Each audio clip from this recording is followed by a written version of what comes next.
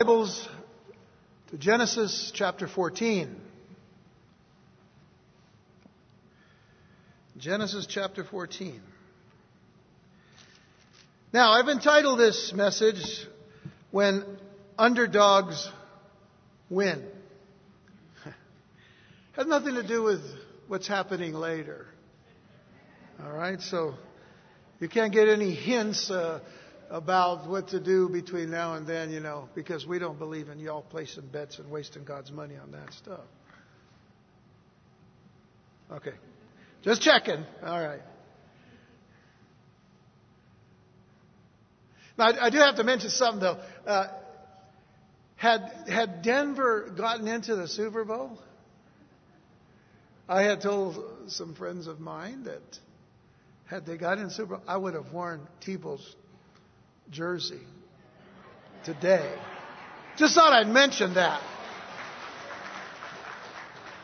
But shucks, I didn't get a chance to do it. Genesis chapter 14. We are learning a lot about faith in the life of a person named Abraham, who is at this time still called Abram. And last week we saw something of the nature of his humility, of his humble character. But as is the case with every believer in Jesus Christ, humility is only one characteristic of many that we are to have as believers in Jesus Christ. And yet, none of these characteristics really will contradict each other, as we see in the person of Abraham today. So, consider that the circumstances as we enter into this chapter will lead Abram to bring forth another characteristic that we need to really see and examine today. In Genesis 14 verse 1, it says, "And it came to pass in the days of Amraphel, king of Shinar, Arioch, king of Elasar, Kedorlaomer, king of Elam, and Tidal, king of nations, that these made war with Bera, king of Sodom, and with Birsha, king of Gomorrah, Shinab, king of Admah, and Shemeber, the king of Zeboim, and the king of Bela, which is Zoar. All these were joined together in the vale of Siddim, which is the Salt Sea. You know it as the Dead Sea." Verse 4, 12 years they served Kedorlaomer, and in the 13th year they rebelled. And in the 14th year came Kedorlaomer and the kings that were with him, and smote the Rephaims in Ashtaroth Karnaim, and the Zuzims in Ham, and the Emims in Shaveh Kiriataim, and the Horites in their Mount Seir, unto El Paran, which is by the wilderness. And they returned and came to En-Mishpat, which is Kadesh, and smote all the country of the Amalekites and also the Amorites that dwelt in Hazazon Tamar. And there went out the king of Sodom and the king of Gomorrah and the king of Admah and the king of Zeboim and the king of Bela, the same as Zoar, and they joined battle with them in the vale of Siddim, with Kedorlaomer, the king of Elam, and with Tidal, king of nations, and Amraphel, king of Shinar, and Arioch, king of Elasar, 4 kings with 5, which literally means 4 against 5. And the vale of Siddim was full of slime pits, and the kings of Sodom and Gomorrah fled and fell there. And they that remained fled to the mountain. And they took all the goods of Sodom and Gomorrah, and all their victuals, and went their way. By the way, in the south, victuals is actually pronounced victuals. Just thought I'd mention that. Verse 12. "And they took Lot, Abram's brother's son, and dwelt in Sodom, and his goods, and departed." I really don't know which team is the underdog or which team is the favorite in that big game this afternoon. But I would venture to say that for those who don't have a stake in the Super Bowl because your team's not in it, would probably choose the underdog. Now I say that because I did a little research on the percentage of people who choose the underdog when their particular loyalties are not having to be challenged. And one report said that 80 to 90% of people actually choose the underdog. Another report actually was a little more specific, about 81%. So that's still a high number of people that would normally choose the underdog. Choose the guy that is supposed to lose, in hopes that they would win. Now, maybe I'm wrong in making that particular assessment, but then again, I grew up watching one of my favorite cartoons entitled Underdog. Anybody remember Underdog? Okay, look at all the old people. Raise their hands. Is he still around, by the way? I guess a Cartoon Network and stuff like that. You know, for that squealy little voice. Do not fear, Underdog is here. You know. All right.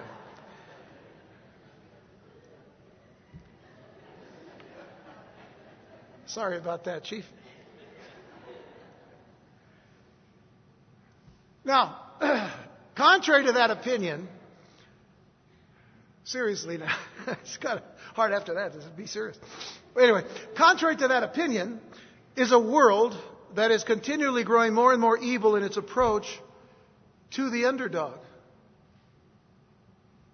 the underprivileged, the underfed and the undernourished, the underclothed, the underappreciated. Oppressive societies and cultures and nations and governments go to war oftentimes with the full intention of enslaving others to serve their dastardly, immoral, and shameful lusts. And while some wars can be justified, the roots of war remain the same. As we enter into chapter 14, we arrive at the first recorded war in the Scriptures, mentioned in the Scriptures. Again, the first recorded war mentioned, as well as the first recorded war in history. And while I'm sure there may have been warlike skirmishes taking place since the time of the fall of man, this account reveals war in a significantly larger scale. Since the fall of man, there has to be war. There was a little war between Cain and Abel, and Cain killed his brother Abel. Since the fall of man, hatred toward man has grown. To the extent that now, with so many races and so many peoples forgetting the very fact that we came from one ancestor,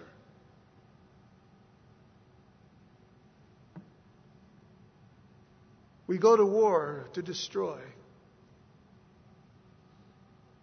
because we can't find any good in others. The consequences of the fall of man to its furthest extent when you think about it. It must be said that wars do come from the fallen state of man and from the lusts that actually war in the members of the human race. This is something that James points out in his letter to the church when he writes in chapter 4, verses 1 through 3, and he says, "From whence come wars and fightings among you?" He's asking the question. Listen to what he asks. From where do wars and fightings come from among you? Where is it coming from, in other words? Come they not hence even of your lusts that war in your members? The lusts, the carnal desires that come out of your members to have more, to covet what others may have, you see. You lust, he goes on to say in verse 2, you lust and have not. You kill and you desire to have and cannot obtain. You fight and war, yet you have not because you ask not. You ask and receive not because you ask amiss, that you may consume it upon your lusts. Now, I want you to think about something. James is not giving us some kind of a moral lesson within a history lesson. James is speaking to the church. He's speaking to believers in Jesus Christ, and he is saying, listen, we need to deal with this attitude that is inside of you of lusting after things without considering the motives in which you ask. But it has become for us the very root problem worldwide as to why we have war. As to why there are these oppressive nations that put people in slavery today. People of their own kind.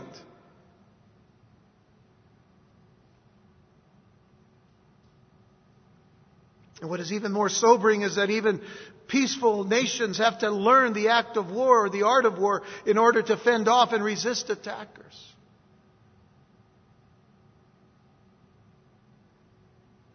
In the very best idealistic sense, that's what we as a nation have to do. Our nation. We're to be people of peace, but we need to be armed to protect that peace. All because of the fall of man. But the real purpose of this chapter is not so much to record the facts of a particular war in history. Above all else, the purpose is to show the courage of Abraham and his faith. The Lord had made rare promises to Abraham, and Abraham believed God. Remember now that Abraham doesn't have any children whatsoever, and yet what did God say? Out of you, I will make a great nation. Out of you. No children and a wife that is barren, but out of you. And he believed God. He didn't know how God was going to do it, but he believed God. And he trusted God. And he trusted God even against all odds, because now he faces war. Not of his own doing. He is brought into this war because of his nephew Lot. And anytime there is war, there is that possibility of death. Yet Abraham believed God. The marks of Abraham's courageous faith as he faced the circumstances of war are the marks needed by believers today. We are constantly facing the struggles of life and attempting great things for God, which I hope you're doing. Are you attempting great things for God? Don't be ashamed to answer that. We need to be attempting great things for God. We need to be stepping out in faith every day of our lives, wherever we go. Are you attempting great things for God? I should bring Pastor Tom back out, because, he's the one that makes sure that you guys answer. When he says good morning, he starts with 3 people, and then he says, that's only 3 people? About it. Let's do that again. Are you attempting great things for God? Okay, that's good. Now don't lie. If you are attempting great things for God, good. But if you said that, make sure that you say it and then do it. Amen? All right, so we all as believers in Jesus Christ face these struggles and these trials of life. And while we're attempting these great things for God, but as we are doing so, we need the same kind of courageous faith that Abraham had. We need that. That's why we need to examine what he does here. In our text today, we have a confederation of 4 kings that represent city-states from the area of the Euphrates River, which is east of where Abraham is, northeast of where he is right now. And they go against a confederation of 5 kings, which represent the city-states of the lower Jordan Valley, which borders the Dead Sea, which we know, as we read, it's called the Salt Sea here, but it's the Dead Sea. Those of you that have been to Israel know where that is, south of the southern, or going to the southern part of Israel. Now, the Eastern Confederacy was headed by a man named Kedorlaomer, king of Elam. Now, Elam, biblically speaking, would later be the area of Persia. But for us today, Persia is the area of the nation of Iran. So this is from where they come. But along with him are three other kings. Amraphel, king of Shinar. Now we've met or seen the word Shinar before, Shinar, which is actually the land of Babylon. We called it the plains of Shinar, where the Tower of Babel was. So Amraphel was the king of Shinar, the king of Babylon, actually. And there are some archaeologists who still to this day believe that Amraphel is Hammurabi, who was the king at that time, who actually wrote out this code of Hammurabi, which we don't have the time to go into it, but much of what is written in the code of Hammurabi actually substantiates the truths of the Bible. So that's a good thing to know, but we'll have to deal with that at another time. Then there's Arioch, the king of Elasar, and Elasar was probably a city-state of Babylon or near Babylon, or it may have been also of the area of Assyria. And then Tidal, king of Goim, is mentioned. Goim is the word that is used for nations, a very general word used for nations. In the Hebrew, the word goy means Gentile. But goyim is the word that is used for nations that are not later on to be known as Israel. So, we have Israel and people that are from Israel, and then everybody else is a Gentile from the other nations. So, but this suggests that Tidal, was probably the ruler over several nationalities and city-states. Well, these four kings together had invaded the Jordan area some years before and had placed the cities of the Dead Sea under tribute. They came in, they took over the land, they by force. Their armies held the people under some kind of military rule, and then they taxed the people. The people were to now pay their tribute to them. They were to pay their tribute in their goods and in their possessions and their taxes as well. So, I really don't want to say that this is the origin of the IRS, but you get the picture. All right. So they're having to pay this heavy tribute to stay alive. And the cities of the Jordan Valley had paid tribute for 12 years, but they rebelled in the 13th year, as the scripture tells us here, and they were invaded then again in the 14th year because of their rebellion. Now, in this invasion, the eastern powers unleashed their fury over the entire region from southern Syria to the Sinai, brutally annihilating and plundering the area's cities. Now, we know that because archaeological digs have dug up from this whole area from the Mesopotamian valley all the way down into the Sinai. They have dug up all of these sites that give testimony to the fact that this thing happened, that these things actually happened, and that there was this kind of devastation. A Middle Eastern archaeologist, Nelson Gluck, many years ago, documented the destruction left by these kings. And this is what he wrote in his findings. He said, "I found that every village in their path had been plundered and left in ruins, and the countryside was laid waste. The population had been wiped out or led away into captivity. For hundreds of years thereafter, the entire area was like an abandoned cemetery, hideously unkempt, with all its monuments shattered and strewn in pieces on the ground." Well, that's quite devastating. That was a lot of terror that was brought down into this area by the confederation of four kings from the Euphrates Valley. But we're not to, it's not so much that we have to feel sorry for the other region, the five kings. Remember that all of these nations were godless. And the attitude of war had already struck their hearts. In this case, one group was seeking out land and possessions. The other was just seeking to stay alive. Now, one thing to mention before we move on is that if you do a very careful study of the names and the lines and the regions of the families mentioned battling each other here, the four against the five, you're going to discover that the first four names mentioned from the east are in the line of Shem. Does that bring to mind anything? They're from the line of Shem. Shem was the son of Noah. Shem was the son that was to go forth, and out of Shem would continue the line that was to lead to Messiah. Now, that line was, of course, in Abraham. So everybody else that came out of that line went out into other various regions. This one in particular was in the Euphrates Valley, but guess what? They had gone far from God. They were far from the Lord, as far as you can go. And they're battling 5 kings. When you trace their origin, you realize they came from the line of Ham, another son of Noah. So now, in essence, brother is fighting against brother.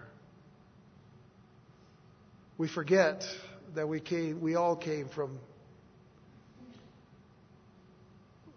one people, Adam and Eve.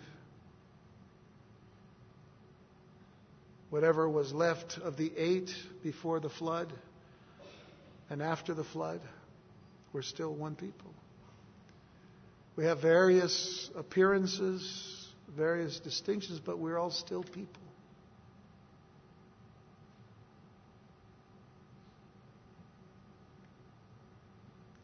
And what this reminds us of is the condition of men's heart from the fall. Genesis 6 verse 5 says, "And God saw that the wickedness of man was great in the earth, and that every imagination of the thoughts of his heart was only evil continually." They forsook God. They forsook the knowledge of God.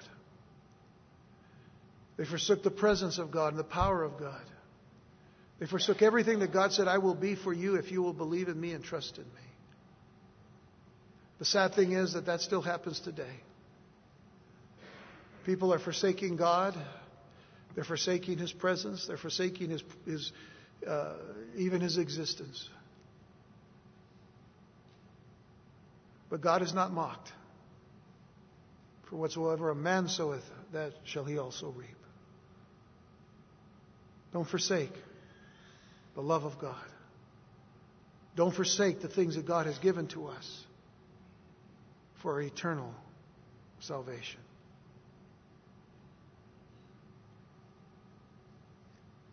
Now, in the midst of this first recorded war in history, we again find Abraham, the man of God. But this time we see him responding to the invasion which resulted in the sacking of Sodom and the capturing of his nephew Lot along with all his possessions. This war, to some extent, became a very personal war for Abraham. He was living in peace where he was. But notice in verses 12 and 13 of our text in Genesis 14 that word comes to him. It says, "They took Lot, Abram's brother's son, who dwelt in Sodom, and his goods, and departed. And there came one that had escaped and told Abram the Hebrew." By the way, first time the word Hebrew is mentioned in the Scriptures. "For he dwelt in the plain of Mamre, the Amorite, brother of Eshcol and brother of Aner, and these were confederate with Abram." That's speaking of the one who actually escaped from Sodom. He was living in Sodom, but he was actually from the area where Abram was living at the time. But my question to you today is, what can we as believers in Jesus Christ glean from what is going on here? What can we take from what we see going on here with Lot? Let's start with Lot first. What can we take from the Scriptures about Lot? Well, Lot was living in a place he was not to be in. Y'all have heard the expression, being in the wrong place at the wrong time? Y'all heard that? That person was just in the wrong place at the wrong time. Well, Lot was in the wrong place. He wasn't supposed to be there. Remember what Lot did. Lot was given the choice by Abraham to go and take his flocks and his people and live in a certain place. And Abraham told him, "If you go to the right, I'll go to the left. If you go to the left, I'll go to the right. But you choose." He gave Lot the opportunity to choose. And what did Lot do? Rather than look to the Lord, he looked to the land. And he saw the beautiful green valleys out there in Jordan. And he says, "Well, that's where I want to go." But as he's going there, It tells us in the Scriptures that he pitched his tent toward Sodom. And eventually, as we'll see, he decided to live in Sodom. And that's the problem. That's the big problem. Because in verse 12, what does it tell us? He dwelt in Sodom. He no longer was just looking toward Sodom. He was dwelling in Sodom. You see the problem? So Lot was living in a place he was not to be in. He was living among the very wicked people of Sodom, and he was taken captive. It's been said that those who are captivated by the world are easily taken captive. If you are captivated by the things of this world, then you will be easily taken captive by those very things. If you leave the things of the Lord like Lot did and walk off into the world, you can count on forming evil habits and lusts that are difficult to break. In fact, like Lot, a person won't get free from these lusts unless the Lord Himself intervenes. We get to a place where all of a sudden we are just, caught up in the world and the tentacles of this monster are surrounding you. You can't break free. What do? You call on the name of the Lord. What does He do? He rescues you. But unless He intervenes, you face the consequences of your choices.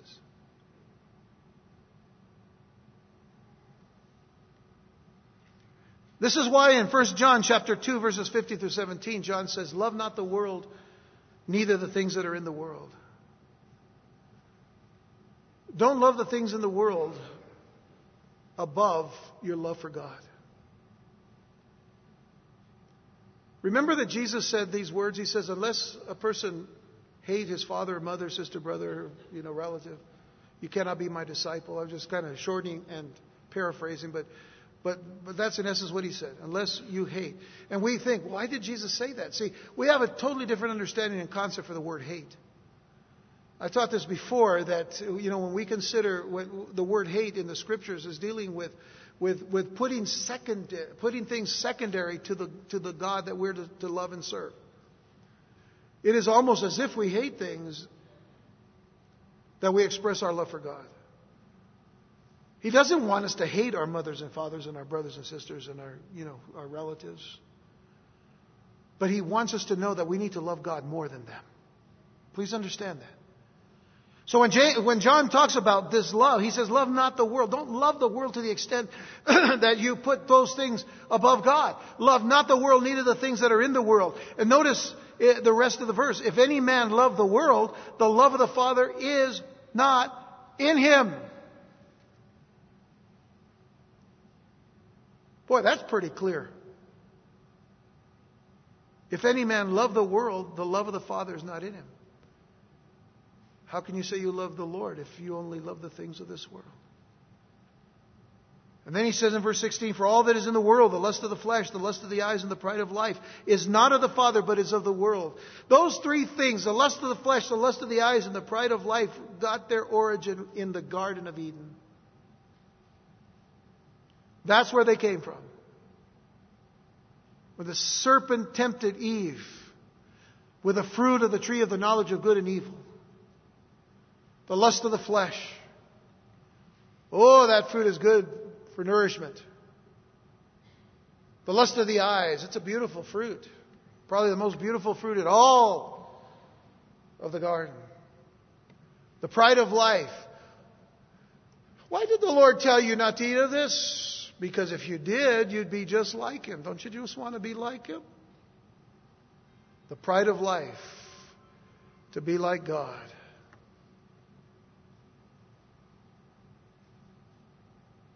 John says, for all that is in the world is not of the Father,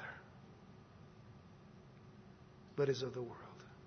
And the world passes away, and the lust thereof. But he that doeth the will of God abideth forever. Better to do the will of God. Amen? Now, this brings to mind what it says in James chapter 4, verses 6 through 10 as well. Because now this deals with the very personal heart about these issues. God gives more grace, he says in verse 6. Wherefore he saith, God resisteth the proud, but gives grace unto the humble.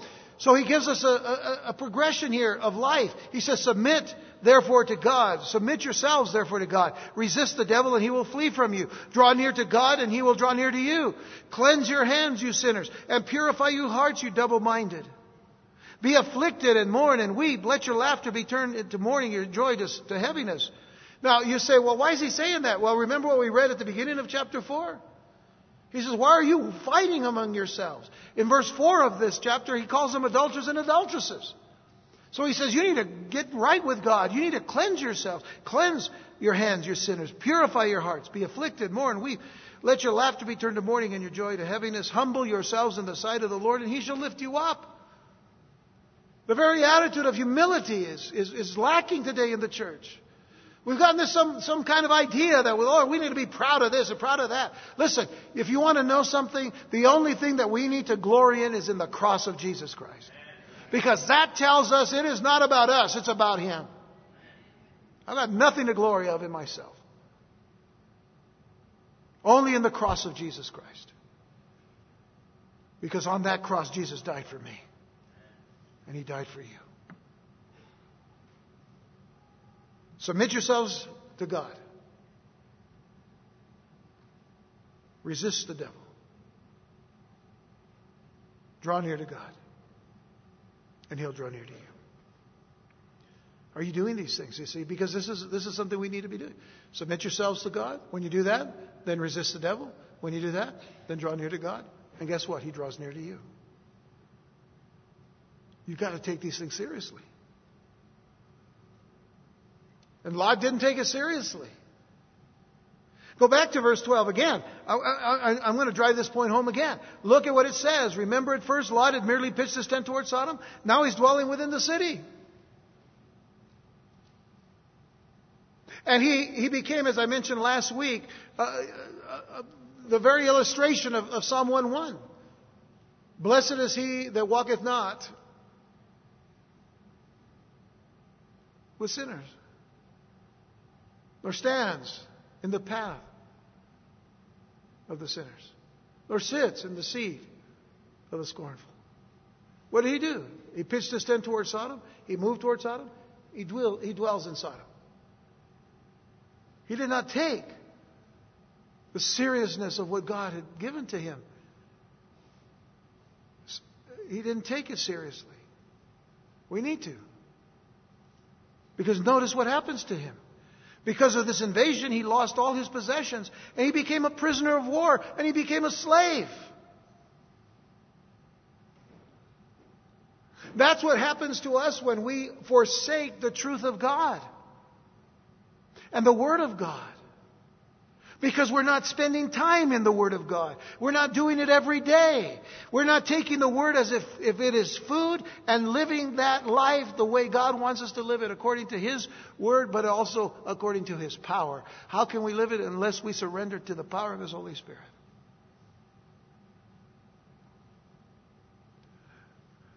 So Lot is a prisoner of war and he's a slave. But now what happens? An underdog emerges. Now I'm not talking about Lot. I'm talking about Abraham. Because notice in verses 13 and 14 of our text, it says, there came one that had escaped and told Abram the Hebrew, for he dwelt in the plain of Mamre, an Amorite, brother of Eshcol and brother of Aner, and these were confederate with Abraham. And when Abram heard that his brother was taken captive, he armed his trained servants, born in his own house, 318, and pursued them unto Dan.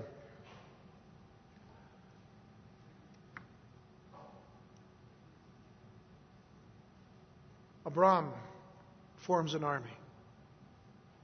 It's not a big army, 318 men. And, the other nations were a little bit bigger. Not in the tens or even hundreds of thousands as other armies were later on. But certainly in the thousands, and I'm sure that 318 was just a mere pittance of an army. But nonetheless, they had to be the underdog. There are a couple of things to note here, first of all. This is the first mention of anyone in the Scripture being called a Hebrew. And it's fitting that Abraham is the one to be called a Hebrew first, because the word Hebrew, as we have mentioned before, comes from the name Eber, but the root itself means to have passed over, or have passed over. Abraham had passed over the Euphrates. He was separated from Ur of the Chaldees, where he had lived, from his kindred and from his father's house, as the Lord commanded him. But more importantly, he crossed over to the life of faith, walking in the Spirit, living in the land of promise. Once he was an idolater, now he is a follower of God. Once he was dead in his idolatry, now he's alive in his faith in God.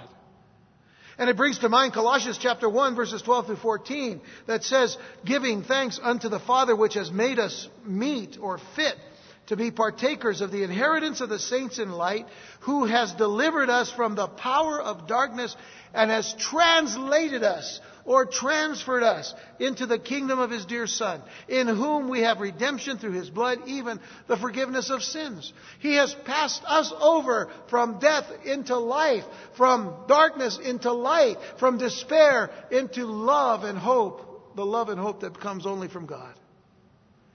We have been passed over these things into the kingdom of God. Now, secondly, notice that one of the captives escaped, and he headed to see Abraham for help to rescue his nephew Lot. Now, he was undoubtedly a godless sodomite from that region.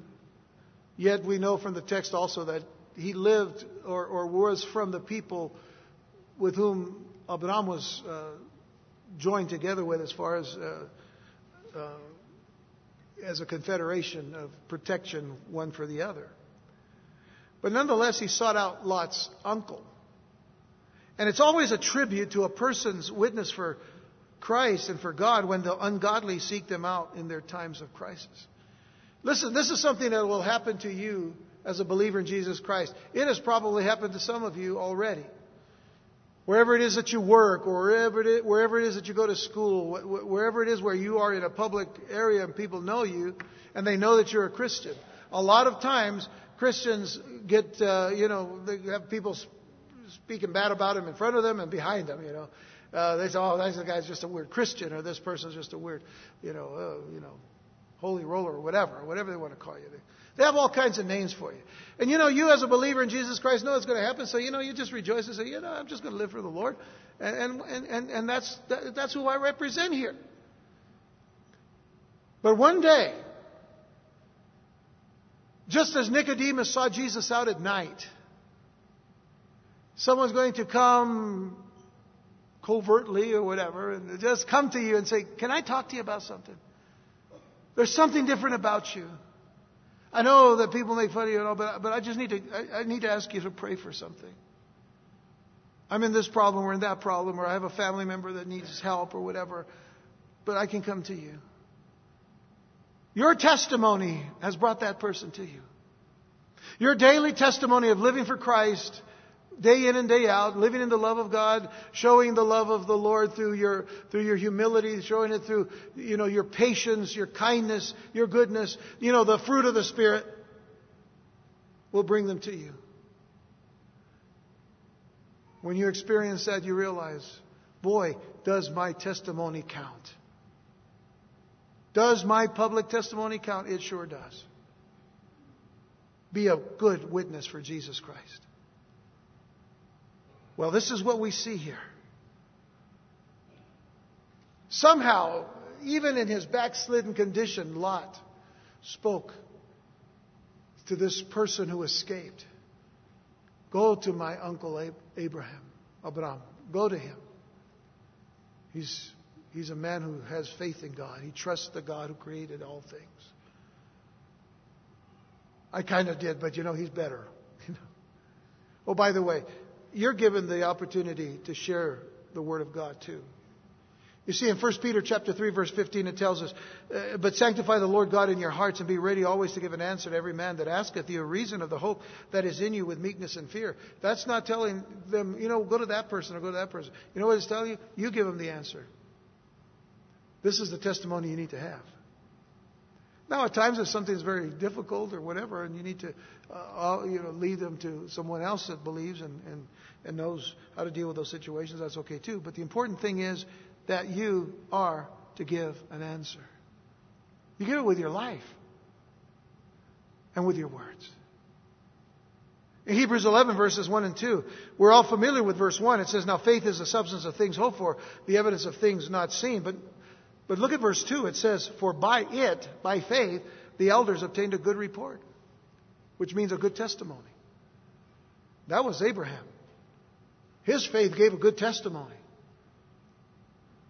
So this guy could have gone to any place, but he went to Abraham. And I find it interesting that it says in verse 14 that Abraham heard his brother was taken captive. We know that Abraham was Lot's uncle, but we also know from Scripture that Lot was a believer, backslidden though he may have been. And from that perspective then, Abraham went after his brother in the faith. Well, you and I are called to do the very same thing. When a brother in the faith is in trouble, we need to go and rescue them. Time and again you see this in Scripture. James chapter 5, verses 19 and 20. Brethren, if any of you do err from the truth, and one convert him, let him know that he which converteth a sinner from the error of his way shall save a soul from death, and shall hide a multitude of sins. Scripture tells us that we are to do that even for believers in 1 Thessalonians 5 verses 14 and 15. Now we exhort you, brethren, warn them that are unruly, comfort the feeble-minded, support the weak, be patient toward all men. See that none render evil for evil unto any man, but ever follow that which is good, both among yourselves and to all men. I didn't add this, but you can look it up, Galatians 6 verse 1. If any man be overtaken with a fall, he that is spiritual should be the one to restore him. I'm just paraphrasing very quickly. But Galatians chapter 6 verse 1 calls us to rescue. We can look at Jude and it tells us to rescue those that are in the fire. Pull them out of the fire. And Abraham was going to rescue his nephew Lot. And he's not going around saying, what did that dumb idiot do going to Sodom? Boy, look at what got him into. No, he doesn't talk about it. He just goes and gets him. Goes after him. Lot was a victim. And to quote that great theologian of the mid-20th century, Curly from the Three Stooges, Lot was a victim of circumstances. But he was a victim, actually, of the consequences of his own choosing. So he was a victim of his own circumstances and of the consequences of those circumstances. Lot was a victim, but Abraham was a victor. But Abraham was a victor before he even goes to get him. Why? Because he trusted God. And any person who trusts in God is a victorious person. Even before we have to face the problems or the trials. We are victorious because we're not trusting in ourselves. We are trusting in the God who created us and made us and knows us better than we know ourselves. And so Lot was a victim, but Abraham was a victor. Lot was a captive. He had first become captivated by his lust, and now he's captive because he was in the wrong place. But Lot was a captive. But Abraham was a conqueror. He was a conqueror before he went, and he was a conqueror after he went. Because we are always conquerors.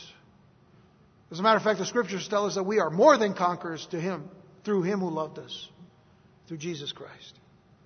So the difference of these distinctions, the difference is the preparation.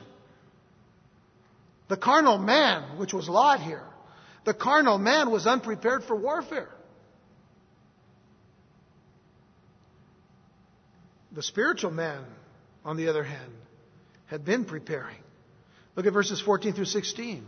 And when Abraham heard that his brother was taken captive, he armed his trained servants, born in his own house, 318, and pursued them unto Dan. And he divided himself against them, and he and his servants by night. And then he smote them and pursued them unto Hobah, which is on the left hand of Damascus. And he brought back all the goods, and also brought again his brother Lot, and his goods, and the women, and also, and the people. Abraham had trained 318 special forces from his household. These are the people that came either with him from Ur the Chaldees, Haran, or out of Egypt. And over the time, some of them had even grown up in his household, so they were young people as well.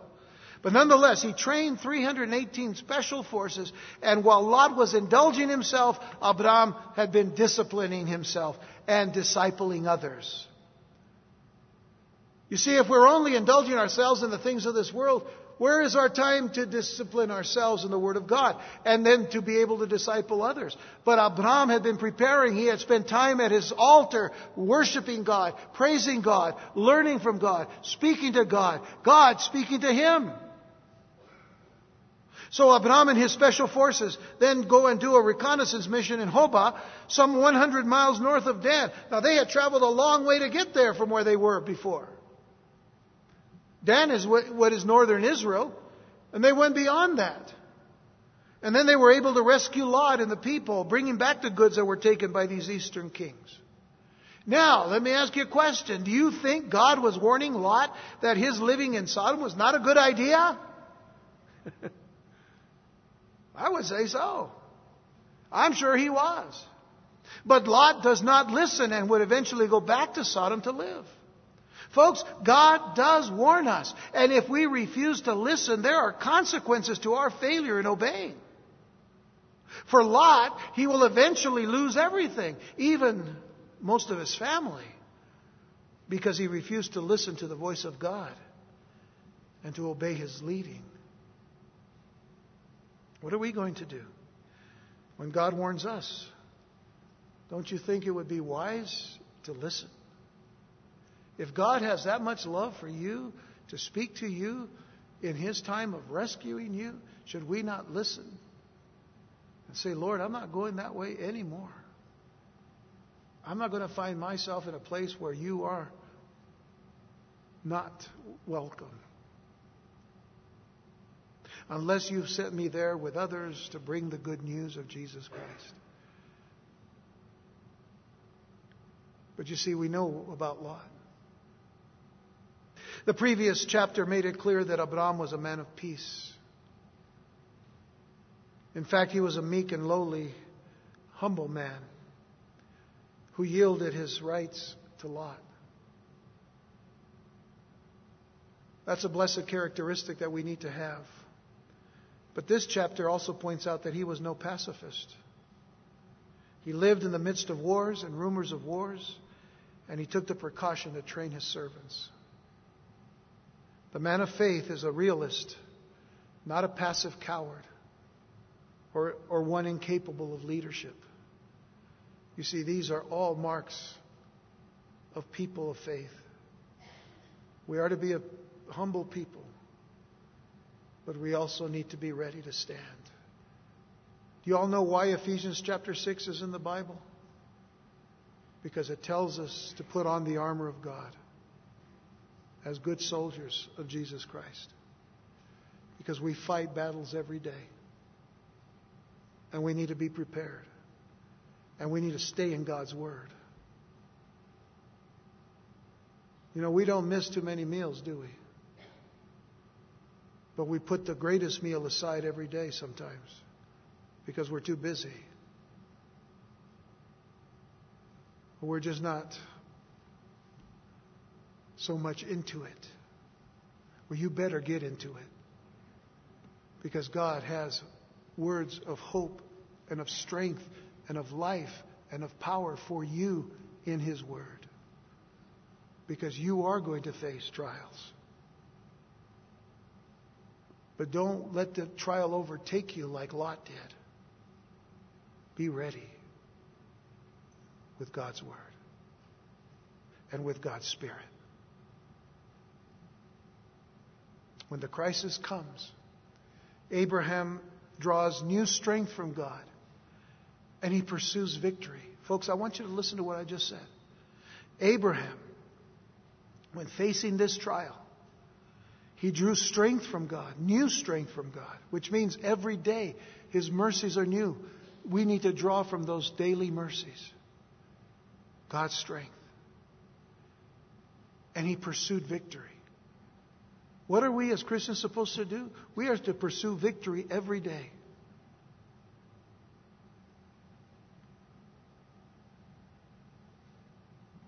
We have a God that will bring us through to the victory. Are you with Him? All right, now listen. The Lord uses the underdog to put to shame the favorite. I'm not talking about the game. The Lord uses the underdog to put to shame the favorite. And here Abraham shows himself going from the underdog to being truly under God. He is under God's love, under God's mercies, under God's grace, under God's power, under God's Spirit, under God's Word. He is under God's hand, which is protecting him and keeping him and strengthening him. He is under God. We need to be under God's rule every day to pursue that victory in every situation. I want to close with this before we come to the table of the Lord today. 1 Corinthians chapter 1, verses 27 to 31. 1 Corinthians 1:27. Now listen carefully. But God has chosen the foolish things of the world to confound the wise. In the world, the wise are the favorites. The foolish are the underdogs. Who are the foolish here? Hey, more hands than the first service. Okay. You guys win. Not that many hands are, Hey, you know that as a believer in Jesus Christ, we're the foolish things of the world. We're the underdogs. Underdogs, folks. Listen. Israel, today, against how many people? How many countries? But they're God's people. He chose the underdog. Deuteronomy 7, He said, I didn't choose you because you were greater in number or because of any other thing. I chose you because I loved you. Gideon against the 10,000s of the Midianites? Or the thousands and thousands of the Midianites? With 300 people? David against Goliath? I think there's a pattern here of who God chooses. Please don't apply to the game today. Okay, thank you. God has chosen the foolish things of the world to confound the wise. And God has chosen the weak things of the world to confound the things that are mighty. Weak things? Every day I look in the mirror. And base things of the world and things which are despised has God chosen, yea, and the things which are not, to bring to nothing or to naught things that are, that no flesh should glory in His presence. But of Him are you in Christ Jesus, who of God is made unto us wisdom and righteousness and sanctification and redemption. These are the things that Christ has become for us. Our wisdom, our righteousness, our sanctification, our redemption. That according as it is written, He that glorieth, let him glory in the Lord. Do you have anything in and of yourselves to glory in today? That's why I said, I don't glory in anything but in the cross of Jesus Christ. Because there I die. And He lives again for us. When you take this bread and this cup today, I want you to know that it is to remind us of the seriousness of the work of Jesus Christ. The seriousness of the person and work of Jesus Christ. Dying on the cross, suffering for our sins, shedding His blood for our forgiveness, and rising again from the dead. It talks about the seriousness of sin, a daily attack by the enemy every day to get us off track. I want to take this bread and this cup to remind me I need to take a stand for Jesus Christ, because He took a stand for me.